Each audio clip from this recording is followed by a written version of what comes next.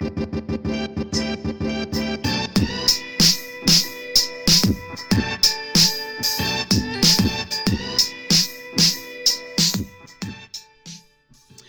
a great day. Hello, everyone. This is your happy host, Modesty, and welcome to another week of CSL's Talk That Talk podcast, where I hit it and quit it in what? 5 to 10 minutes. I'm continuing the discussion from last week. Just call me Spenderella. Pardon me, Spenderfella. Male shopaholics. Because online shopping has become so popular and a preferred way of doing so for men, I can understand why that is so. For one thing, men despise hanging out at the mall all day, especially if they have to drive their wife, their girlfriend, or mother to the mall by their request, as they shop for what seems like sometimes an eternity. Now, as a woman, men, I'm with you on that. I don't like spending half a day or an entire day at the mall either, but a few hours here and there are necessary, in my opinion, to browse and, of course, to seek out the best clearance sales and not rush, might miss out. I might miss out on something. Now, how does a man know that he's a Spenderfella when there is no respect of age, class, nationality, or race? Well, male shopaholics come in all ages and sizes, from millennials to baby boomers. Now, men tend to overspend and purchase a lot of tech gadgets, tools, gaming equipment, video games, and sound systems, which can carry costs upwards into a few $1,000s. But they don't care because it's what they want, and if there's something they want to buy, they're going to buy it, no matter what the cost. A Spenderfella now is a man who spends excessively without a care in the world as to how it might impact his credit score, his savings, how much debt he might accumulate, how financially unhealthy it is, and the dire repercussions it can cause.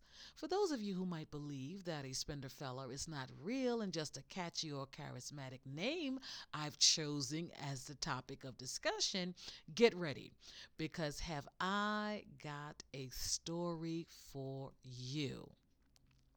I won't reveal the person's name, but a celebrity stylist to an international mega superstar was a name brand only kind of shopper, and he could afford to buy whatever he wanted because he was making up to $1,000 a day with his clients, and he was also involved in other ventures.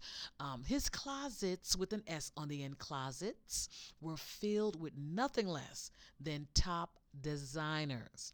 He made big ticket purchases from designers like Coach and Prada. He had Gucci casual footwear, Louis Vuitton, flip flops, Air Force Ones, Dior winter boots, clothing from Alexander McQueen, Louis V silk boxers, and other Gucci merchandise.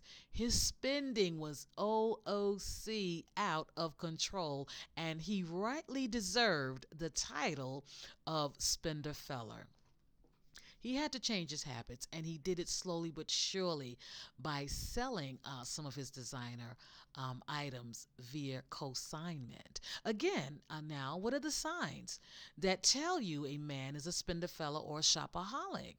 Well, when he has suits, pants, and shirts with the tags still on them in his closet that he has yet to wear, that's a sign.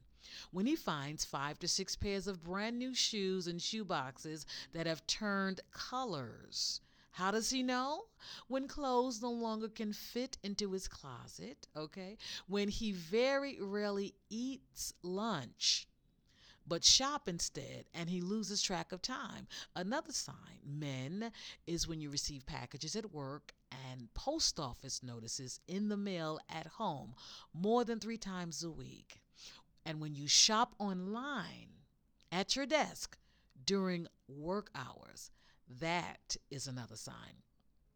Some of you might be saying, modesty, if being a spender fella or a shopaholic is wrong, then I don't want to be right. But there is hope for you. Number one, change your way of thinking. Make an effort to focus and be thankful for what you already have acquired. Declutter your life. Don't buy another thing until you have given away some of your clothes, your shoes, your games, your equipment, or to someone in need or to a charity. Okay, and by doing so, you'll be able to see what's left and you can appreciate what you already have and realize that you have enough of what is necessary. Cut up and discard any new pre approved credit card promos you receive in the mail. Okay, excessive compulsive shopping can become detrimental to your financial health. And it's not attractive. And it can be destructive. It must be controlled, and sensible discipline is mandatory. Men, we all know that when you look good, you feel good. But when you have no debts or collectors stalking you via text and other ways, you feel and look even better. It's time to say goodbye. Thanks for listening to this week's Talk That Talk podcast. And FYI, Powerhouse Life Coaching is here for you because we are the plug for motivation, activation, and transformation. And you can feel like a star with a Celebrity Spotlight Live promo interview.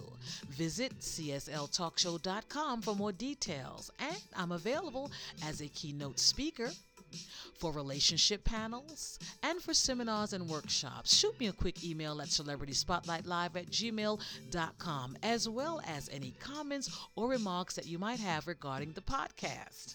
That's all for now. This is Modesty, your host, signing off by saying it's good to be important, but it's even more important to be good.